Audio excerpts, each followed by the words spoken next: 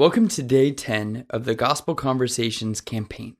This is Scott Preche, and our Bible reading for Monday, September 18, is Romans 10, 1 through 15. Brothers and sisters, my heart's desire and prayer to God for the Israelites is that they may be saved. For I can testify about them that they are zealous for God, but their zeal is not based on knowledge.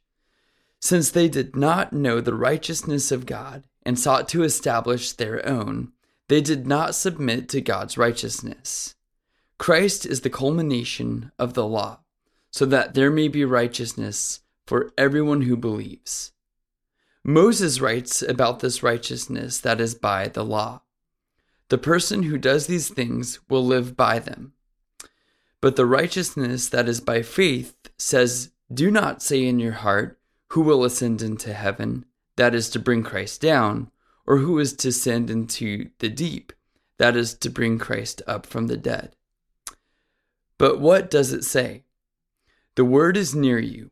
It is in your mouth and in your heart. That is, the message concerning faith that we proclaim.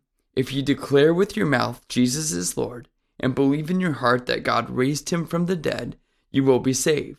For it is with your heart that you believe and are justified, and it is with your mouth that you profess your faith and are saved.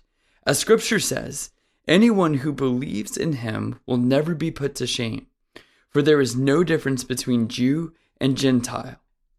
And the same Lord is Lord of all and richly blesses all who call on him. For everyone who calls on the name of the Lord will be saved. How then can they call on the one that they've not believed in? And how can they believe in the one of whom they've not heard? And how can they hear without someone preaching to them? And how can anyone preach unless they are sent?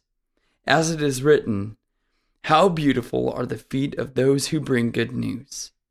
May God bless the reading of his word and all who hear it.